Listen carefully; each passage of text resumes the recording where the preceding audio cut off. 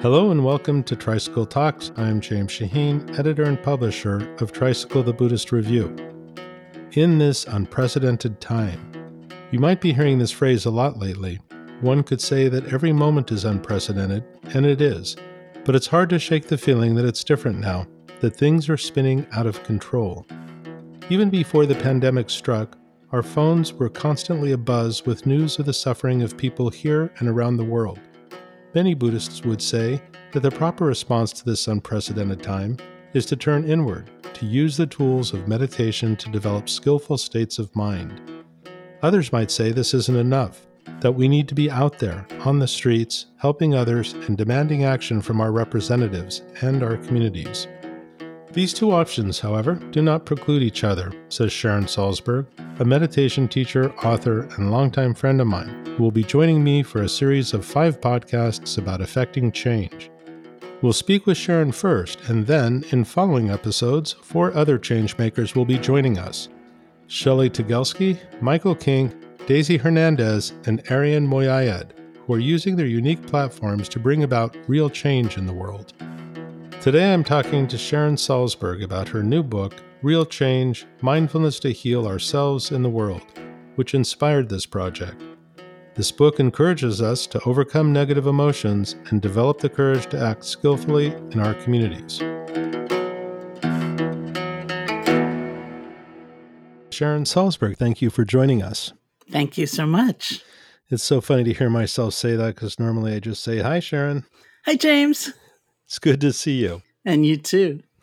I just want to provide some context for the readers. Real Change was initially going to be published in May, and it was before COVID and certainly before the anti-racist protests swept the country. But you do include a preface that is shortly after the onset of COVID, I think. Yes, a mutual friend of ours actually was reading the manuscript with an eye to excerpt it. And I think he really liked it. This is once the pandemic had happened, and I think he really liked it. But he basically said he was reading it and he looked at those examples and he'd think, that's what made you anxious? You wait, wait till you see what's coming. So when the book was postponed to September 1st, I thought, okay, let me see if the publisher will allow me to write a preface to try to land it or contextualize it a little bit. And that's just what happened. Reading it, though, on the other hand, it comes just in time because issues like burnout and commitment and taking action are only ever more relevant with accelerating change.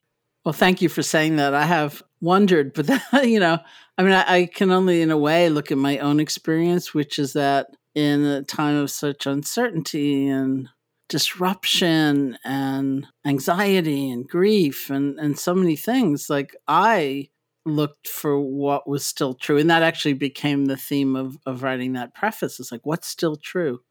Or what can uphold me? What can sustain me? As I not only try to come to a better place within, but actually have an effect on the world around me. Yeah, I was going to quote that, what's still true, what still holds at a time of such chaos and confusion. So what does still hold? What is still true? And I should mention that the book is called Real Change, when we'll get to in a moment.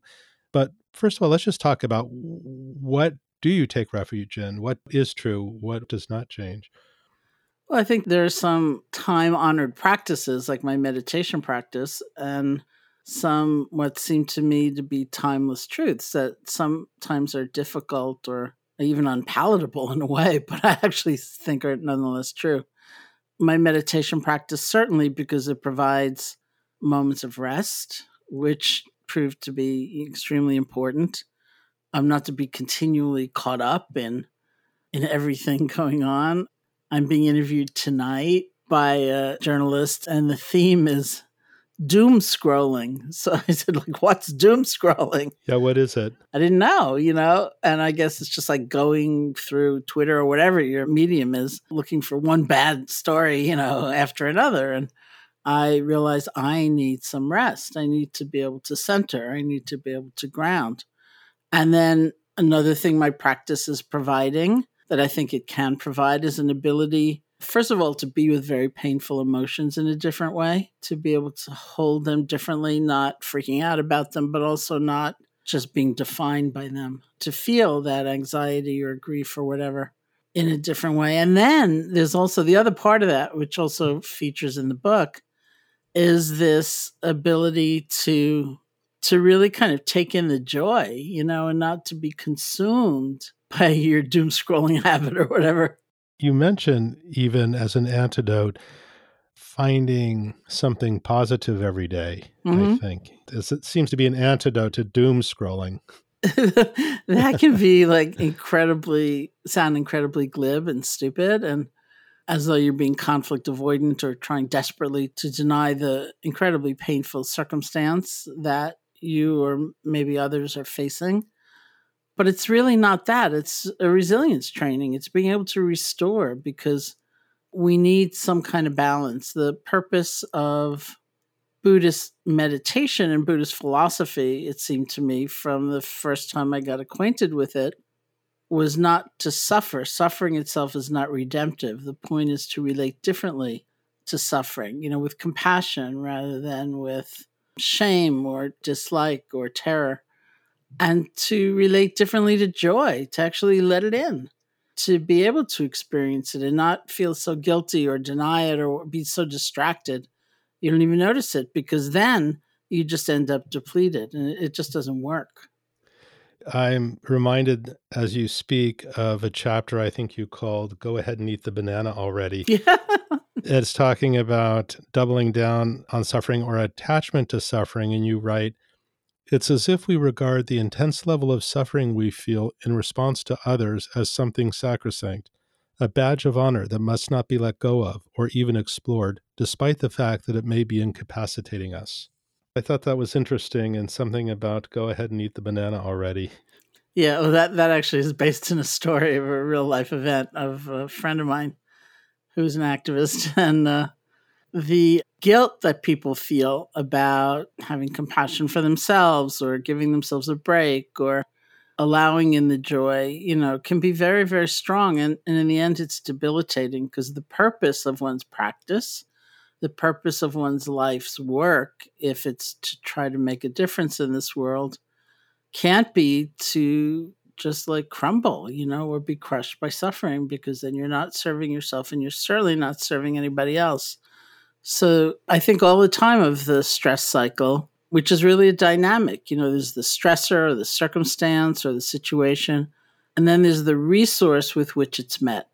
And some of that resource may come from inner resource that we strengthen in something like a meditation practice. And some of it comes from a sense of not being so alone, probably, having a sense of community as we encounter difficulties. And so it's a dynamic. And we know that just from ordinary life. Like, you could be in a beautiful situation with great people around you and like rainbows and all these things, but inside you're miserable and you can't accept even the helping hands reaching towards you. It's not a good time, even though you're in this beautiful place. And we also know from times of adversity and challenge that you might feel isolated and alone, or you might feel like you're part of a community, even just like the community of humanity. And it's different. It's a different way of experiencing what's going on. So I want to go back for a moment to the title of the book, Real Change. Again, we're going to be talking to several of the people who appear in the book and the real change they're affecting. But what do you mean here by real change?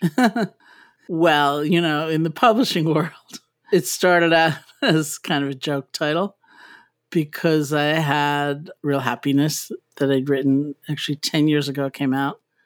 And then Real Happiness at Work, and then Real Love, which came out a few years ago. It was my most recent book before this one.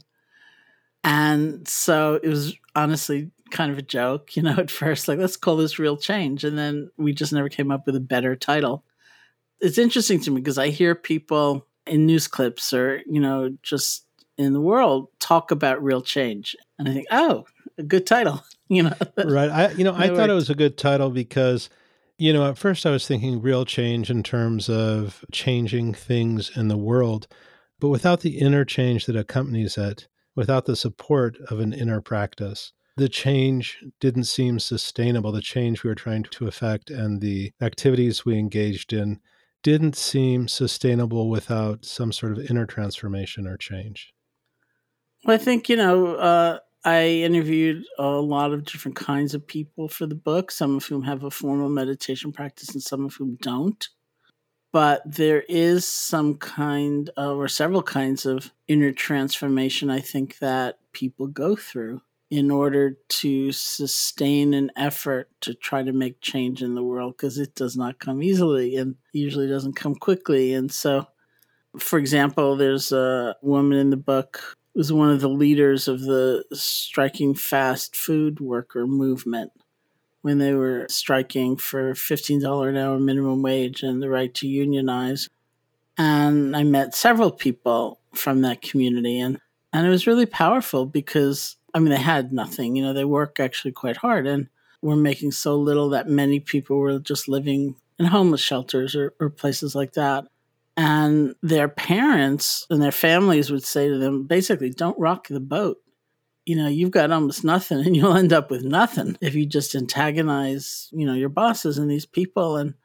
And there was some inner process that a lot of people went through, which really had to do with self-respect and some sense of, you know what? I'm a human being and I'm working hard and I should be treated better than this. So to rise up and make some demands, I think really demanded a kind of recognition of one's worth as a human being, which is, of course, the very thing that so many people stumble over in their meditation practice. It's tough. When we think of the good in someone else, it's one thing. To reflect on the good in ourselves, it's like we get very squeamish, I don't like that. Yeah, you talk a lot about self-worth and a lack of self-worth being a real obstacle to making the decision to take action. You also talk about the flight, fight, freeze response, and you said that it was your tendency to freeze. Yeah. So that, without a sense of self-worth, can kind of be a crippling state. And you talk even about yourself when you were growing up, the sense of helplessness you felt as a child. And how did that eventually become a sense of agency when you became an adult? So I'm asking a lot of questions here, but they all kind of come together.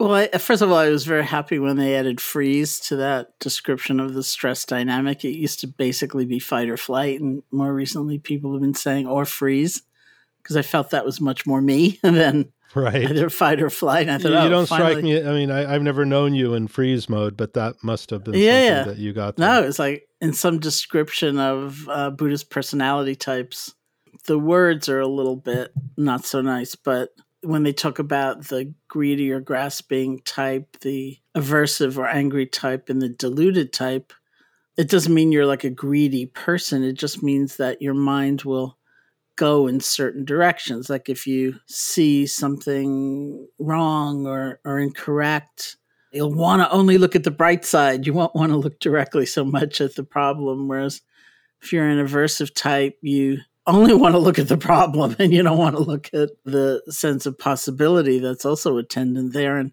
if you're the deluded type, which I am totally, you kind of just spaced out. You don't notice much until somebody points it out. And you go, oh, yeah, right.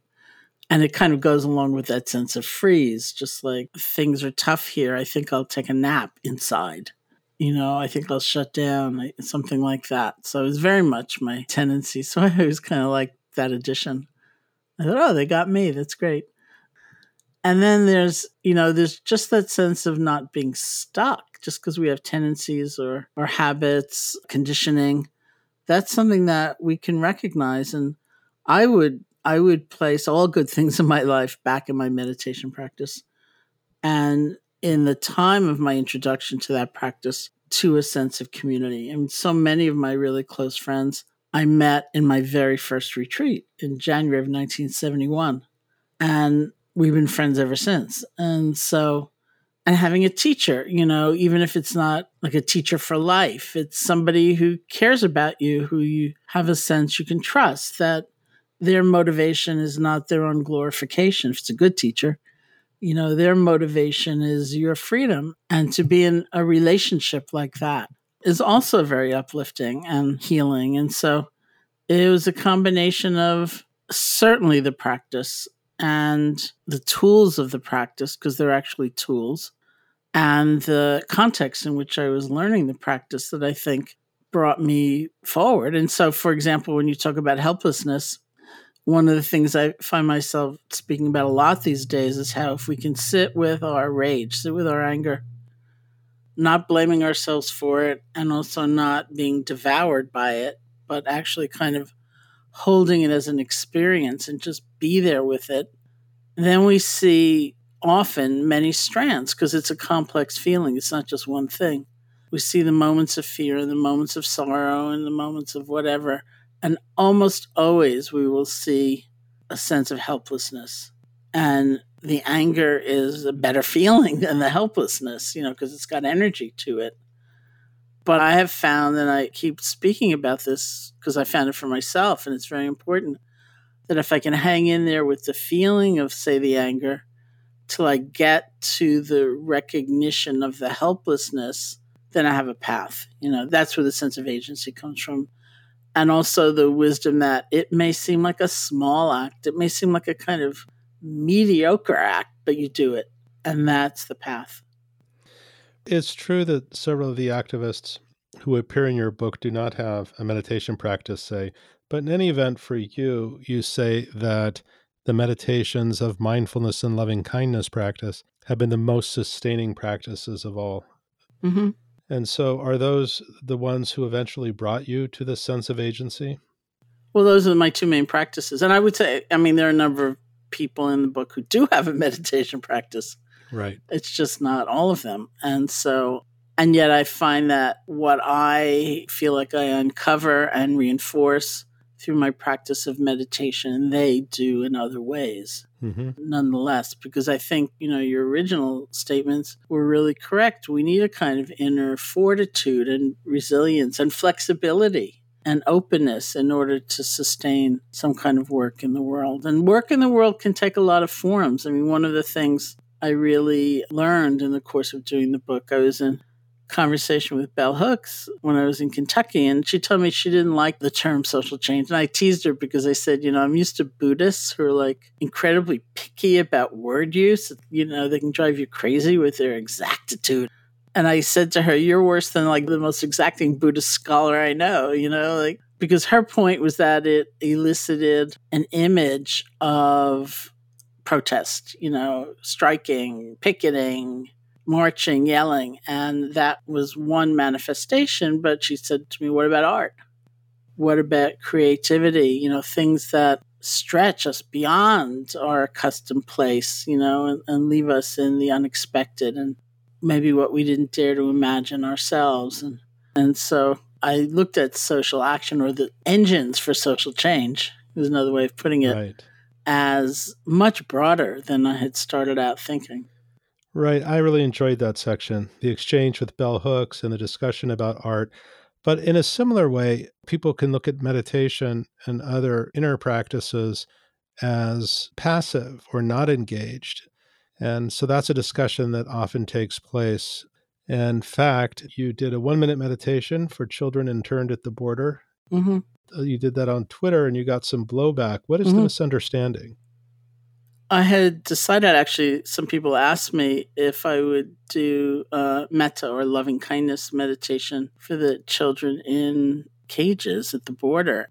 And I think I was in an airport somewhere when I got that message. And then I said, I would really like to. I'm going to only be home for a few days. And I'll see if I can create a script, and did. And then I led a minute meditation when I was back at another airport on my way somewhere else. Some people loved it and it was really important. And other people wrote me things like, well, you're as bad as the people who just want us to send thoughts and prayers. You're not doing anything. Or why are you promoting this? Why aren't you donating? Or, which I'd already done, or, whatever it was. And all I could say in response was the truth of my own experience, which was basically, these things are very hard to look at. They're hard for me to look at. That degree of suffering and abandonment and fear and so on. And one of the ways I can keep looking, which I feel I need to, is through that process of offering loving kindness. And when I take action, for me to sustain any action, it needs to be because I can connect to something bigger.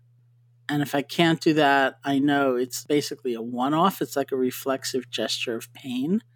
And then I can't hang in there anymore and keep trying. And so this is how I found something like a loving kindness meditation could serve, that it kept directing my attention where it needed to go, however uncomfortable it was, and also in a bigger context so that it didn't feel so ruinous to be paying attention. Yeah, when you wrote about connecting with something bigger, I was going to ask about that, but you answered it pretty much. I think that's important too. I want you to talk a little bit about a story you tell. You and Joseph Goldstein, and a big supporter of IMS over the years, were looking at an old house, and you were thinking, "Nah, don't buy it." And they were both saying, "Oh no," but they saw its potential and they began to describe it, and you realized they could see something in it that you could not. And you wrote something that I found very helpful. You said, "I'm not skilled at seeing the seeds of longed for transformation in a building. I'm better at seeing it in people." And I thought, wow, I wish I could see more potential in others. I think that would change everything for me, especially when I'm unhappy with somebody. Well, I've never had children, so it doesn't come from that. I mean, I think it's something that in many ways does come from teaching. And the first part was also really true. We were going down to look at this building in Barrie. It was just a house. It was a private home. It was incredibly run down. And the idea was that we were going to try to create a study center. Joseph and I had been in Burma not too long before, and this was like in the 80s. And we were taken out of the monastery at one point for a tour, and we were taken to some place where it looked like a graveyard because it was these marble, looked like tombstones. And somebody was with a hammer and chisel carving into the marble the teachings of the Buddha, the actual suttas. And we said, like, wow, what's that? That's like, a many lifetime occupation. And our person who had taken us out, the friend who became a tour guide for us, said, well, that's in case, there's like an invasion and the monasteries are burned and the texts are burned. And then we have a record. We can preserve the teachings. And after we left Burma, we were actually in England, and we were telling that story to Stephen Batchelor, and he said, don't they believe in like software or something, which they didn't know at the time. And I think it was illegal to have a modem. But anyway, we came back and we really started pondering, like what would it mean to have an institution, whereas IMS, the Insight Meditation Society, is so dedicated to the actual practice, the learning of tools and the putting those tools into practice. What would it be like to have an institution that really looked at the teachings, and especially looked at the teachings as they were applicable or not in modern life? Like I taught there once a retreat on right livelihood. What does it mean in this day and age? So we decided, okay, we want to open another center. We'll open up a study center. So we went down to look at this property because it was right down the road, and it was a wreck. And this was Joseph and Sarah Daring, who were just like very enthused about it. And I could not figure out for the life of me what they were seeing. And I actually said to Joseph, please no, please don't, let's do it. And we did it, or more, they did it. And it's it's like this incredible jewel, and it's serving a really great function. And I have had friends moving to the area where I've gone on their tour with them, and maybe one of the partners could just have a vision, oh, this place could be really great. And the other partner's like quaking, like, no, no, it just looks so bad.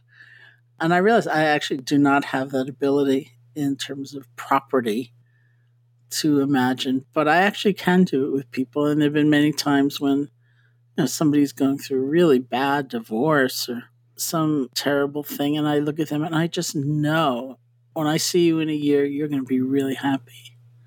And I'm right. Yeah, I think so. That's been my experience anyway.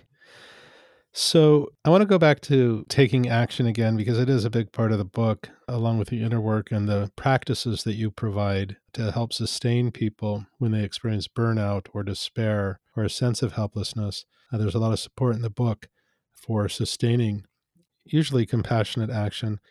But you write, we have control over so little. The truth of that is sometimes exceptionally bitter. But we can choose to care and we can choose to act. That is the truth that frees us. Yeah, it's certainly not always the case that we see immediate results from our actions. I mean, sometimes we might, but I think as a culture, we're so trained toward instant gratification, and it's just not going to be that way.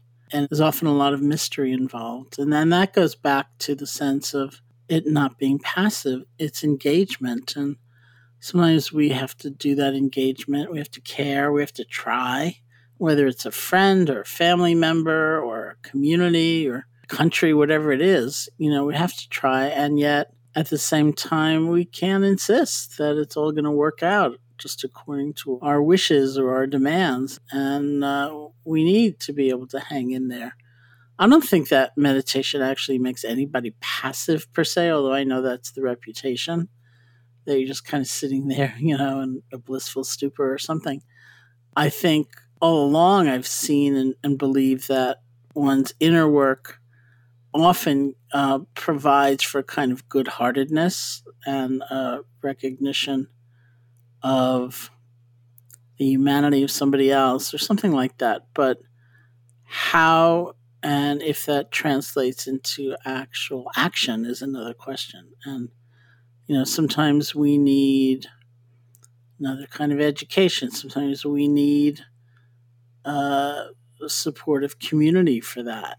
Sometimes we need even to just believe that it's important or to be shaken a little bit out of our assumptions. And so I realized when I wrote the book and I did this loop, where I was talking about individual action, and then I started talking about looking at systems, which is a very Buddhist concept, really. Look for causes and conditions. Don't just stay on the surface, but look for causes and conditions. That's how you make real change. If you change some of those underlying reasons that things are arising, maybe perpetually the way that they are. I think that that's just kind of attendant in waking up, but being able to translate that into action, I think, is another step, and I was hopefully encouraging people to do that.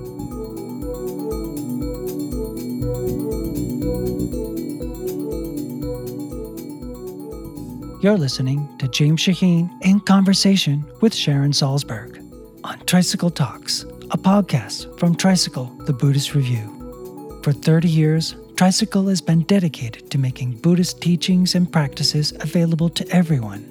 We do this through our print and digital magazine, our monthly screenings of spiritual films, weekly Dharma Talk videos, a Buddhism for Beginners educational microsite, an ebook library, and a variety of online courses with expert teachers.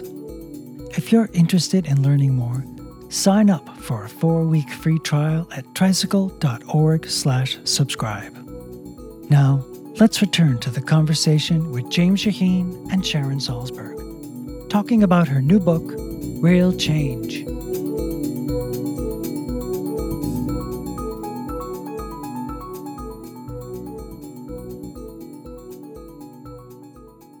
You talk a lot about interconnectedness and systems, and that often it can require many people working on multiple fronts at once. Obviously, interconnectedness is a word that Buddhists use a lot. Also non-Buddhists, especially nowadays, I hear it far more often spoken than I did 10 years ago. Sometimes these problems feel so overwhelming, but often we think that we need to tackle them alone. And I think you address that too, with teamwork. And often we feel we are all alone. I mean, one of the things I always try to do going into a workplace or an organization to teach is I ask people, okay, how many other people need to be doing their job well for you to be able to do your job well? Mm-hmm.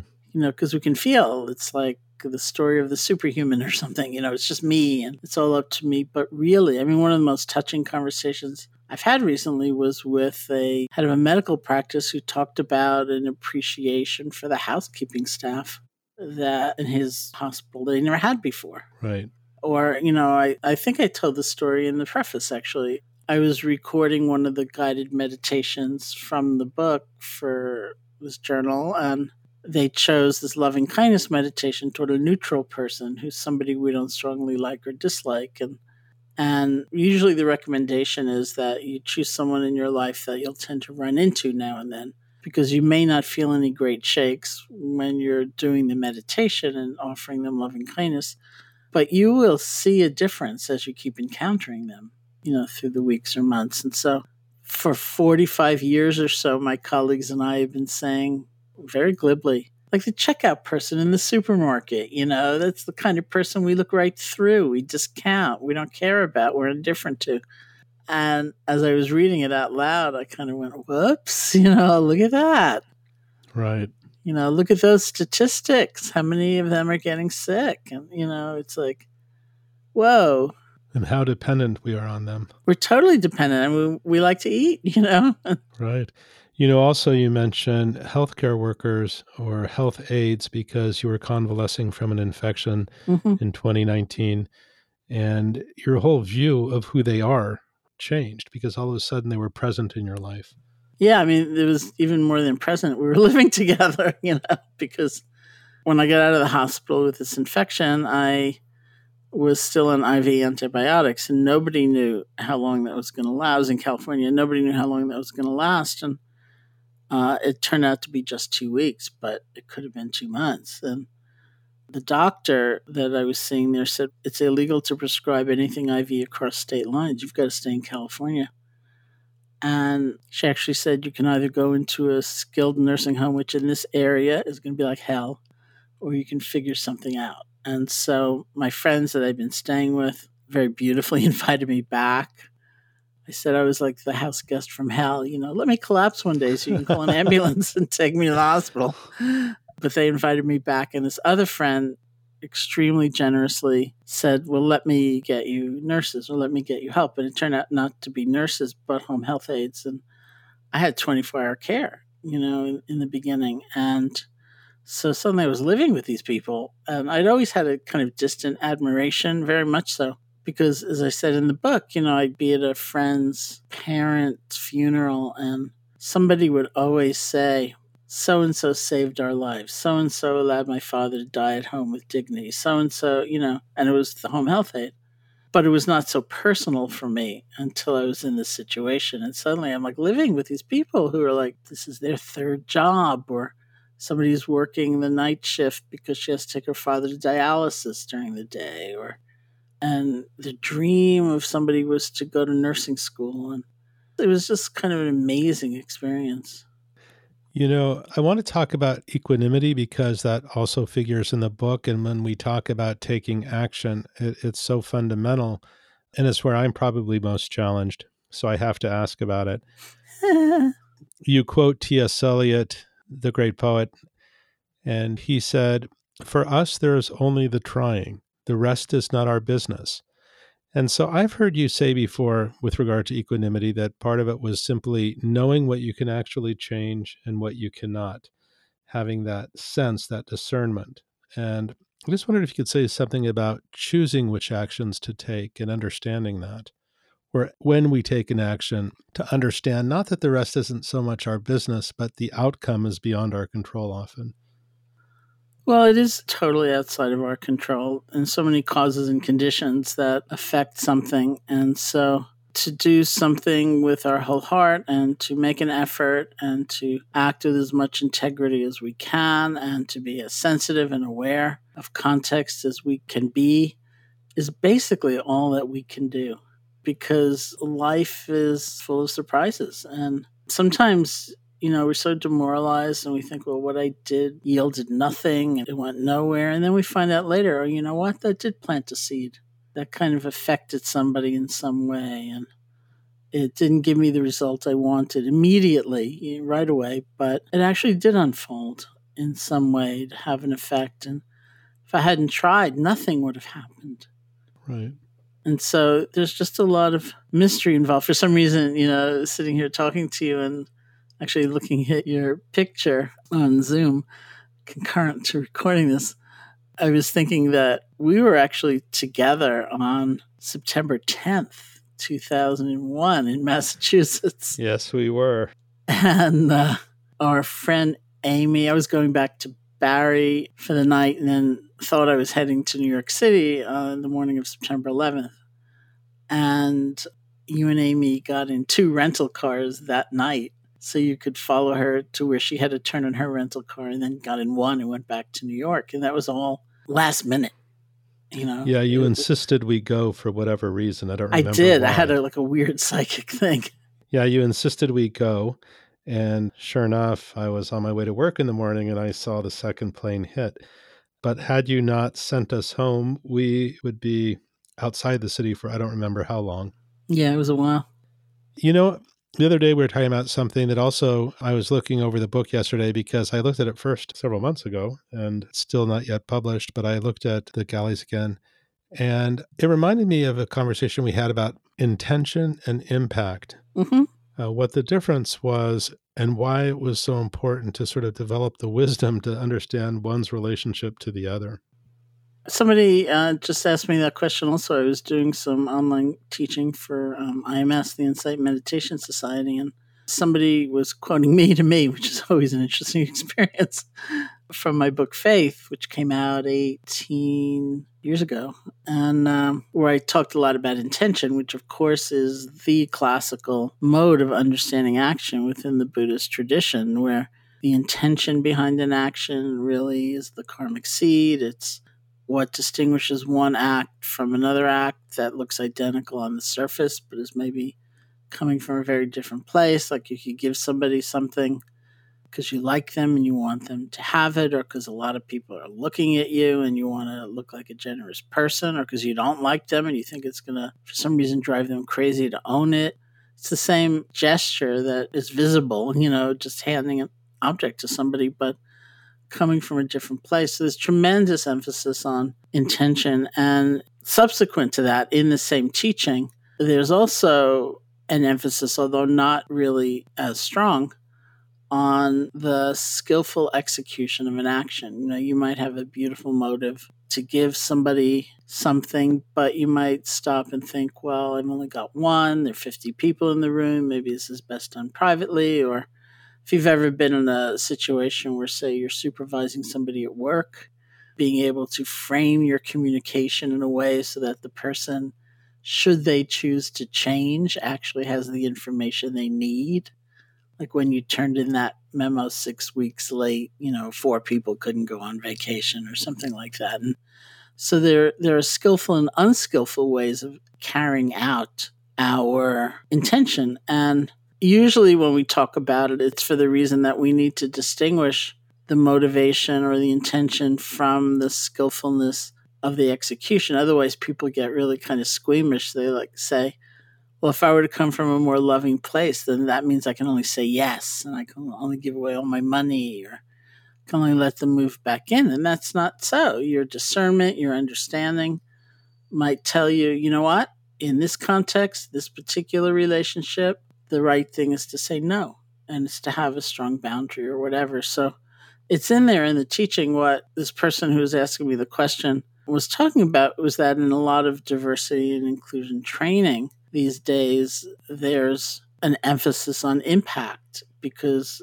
in truth, people can be coming from a good intention and be so undiscerning or so insensitive or make so many assumptions about the people they're with that the impact is really detrimental, even though the intention was not to do harm. And so within the context of the teachings, it comes back to that second aspect of the action and not poo-pooing that, or saying, well, that's really minor, because it's not. And I acknowledged, in response to this question, that there is so much emphasis on intention that, and in many ways, that was revolutionary for its time. But I think we need to seriously look at balance. There's always those famous words, I was just trying to help. Right. Thanks. But just for a second, I'd like to talk about your own engagement. A lot of people don't know about some of the work you do and the social engagement you've undertaken over the years.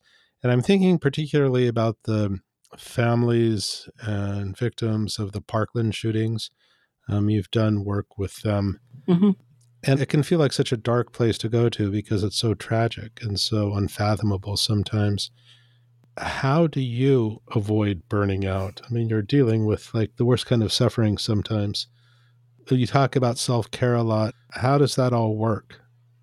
Well, even just from my years of teaching, I think I tend to avoid terms like avoid burnout or stay mindful or stay balanced, because I think it's more a question of losing it and knowing how to return than anything. And that Nice. goes back to lesson 1 in meditation practice. You're with the breath, your mind wanders, you learn how to let go and start over. And I think, as stupid as I thought it was when I first heard it when I went to India, I think it's been the most important life lesson I've ever gotten. So of course I burn out or things are difficult.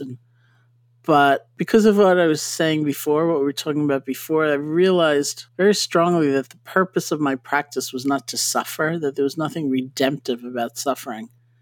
I was not ennobled by suffering, because we all probably know a lot of people who suffer and they don't emerge more noble, or kind, or Right. they're incredibly bitter and closed down and isolated. And yet there are people who go through so much, and it's different. Like my teacher, Deepa Ma, was one example of somebody who suffered terribly. She lost 2 children. She lost her husband, and she was such a force of compassion. And I used to look at her or people like her and think, boy, if I went through what she went through, I don't know if I'd care about anybody else, because a lot of people don't. But some people do. And so I had incredible models of people who were not afraid to look at suffering, because they knew it could be any of us. That nobody was really immune in that, and that there was a kind of love and sense of togetherness that was very important. So most of what I do in the world is teach, in some way or another with different groups, either just open retreats, as we used to call them, through books, or for particular populations, and often caregivers, international humanitarian aid workers, domestic violence shelter workers, medical personnel, whoever it might be, first responders, people who've taken care of their elderly uncle, whatever the situation is, increasingly survivors of gun violence and things like that. And I just find them amazing people. They're just amazing people. And it's a real honor. I also have engagement, like one of my great passions is voting. I noticed. Yeah, I know. I have a postcard to send you, actually.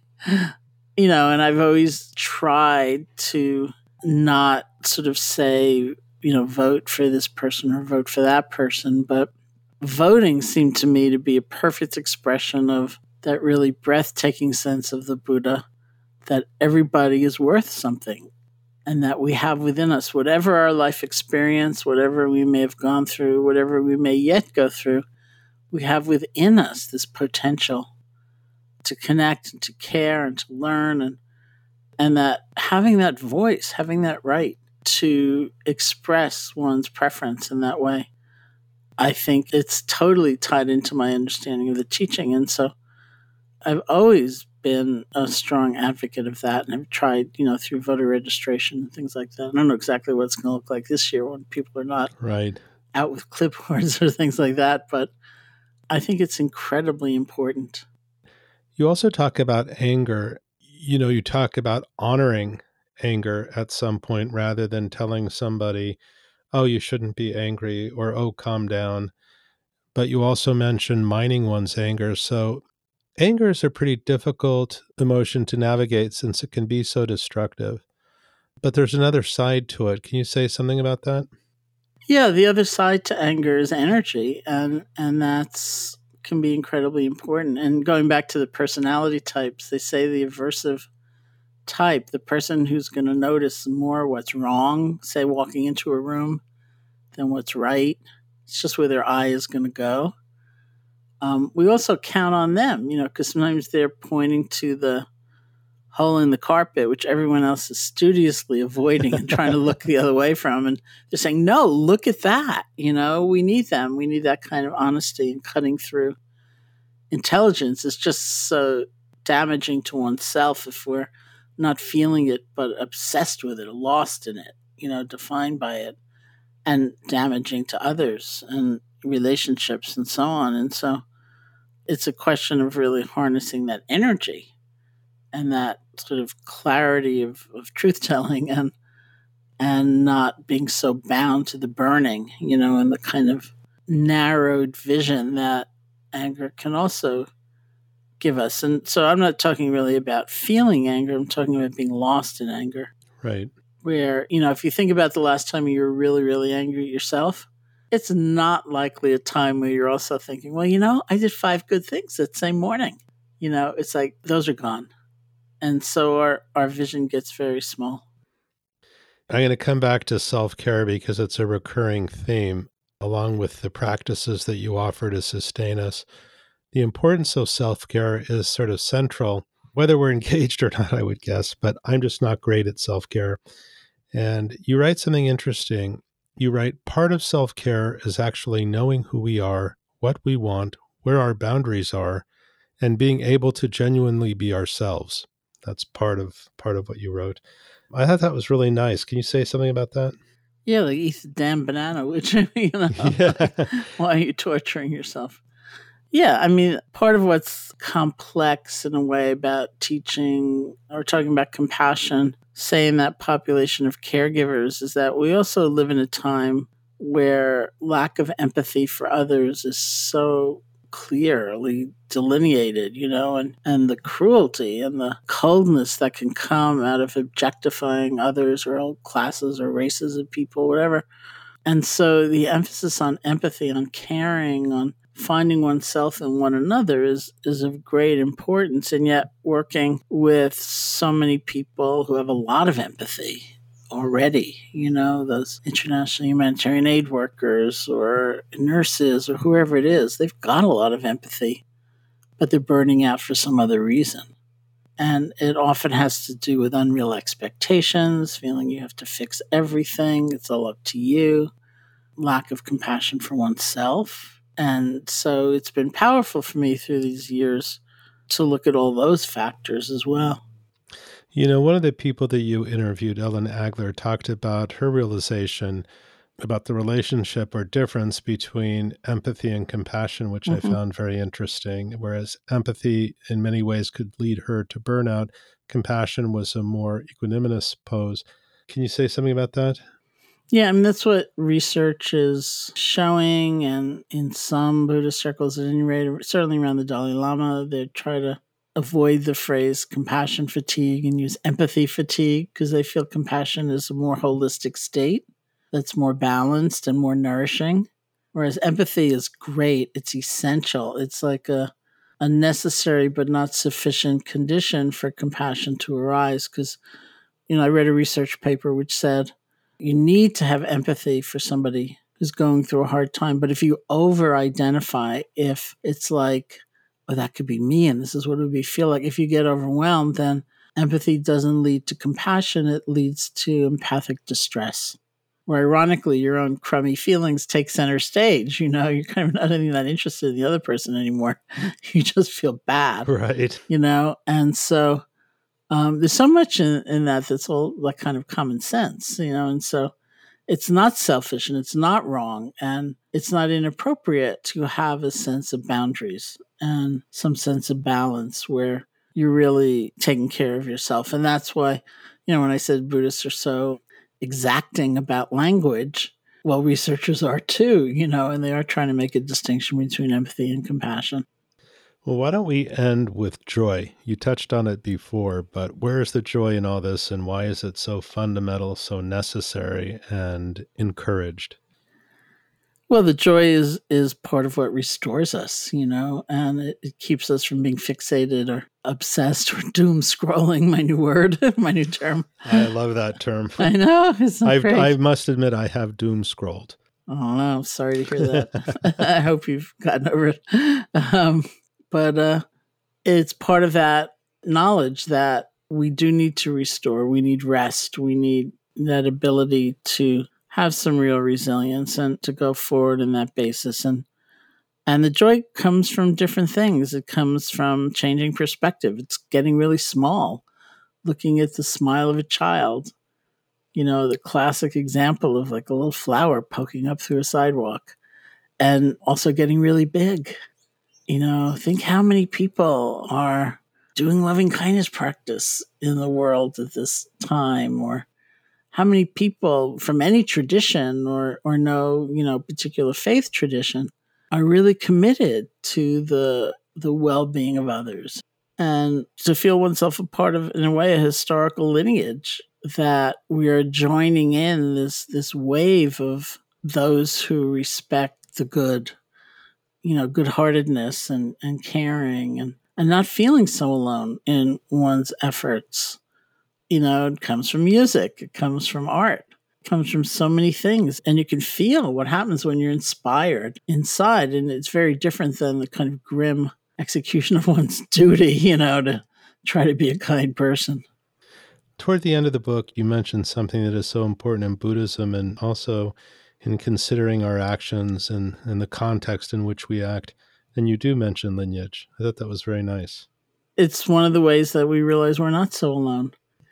Somebody once said to me, when I was teaching a loving kindness weekend, she said, "Wow, this stuff is so incredible. When did you make it up?" And I said, "Well, I didn't make anything up, really, and you're lucky I didn't make it up." And that's the difference, is that we are connecting to a lineage of centuries of people exploring these questions. And, what is still true in a time of complete chaos, to bring it back to that.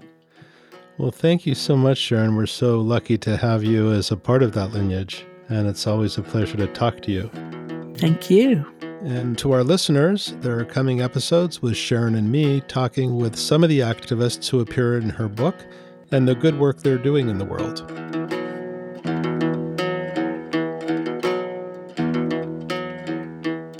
You've been listening to Sharon Salzberg, author of Real Change, Mindfulness to Heal Ourselves and the World, on Tricycle Talks.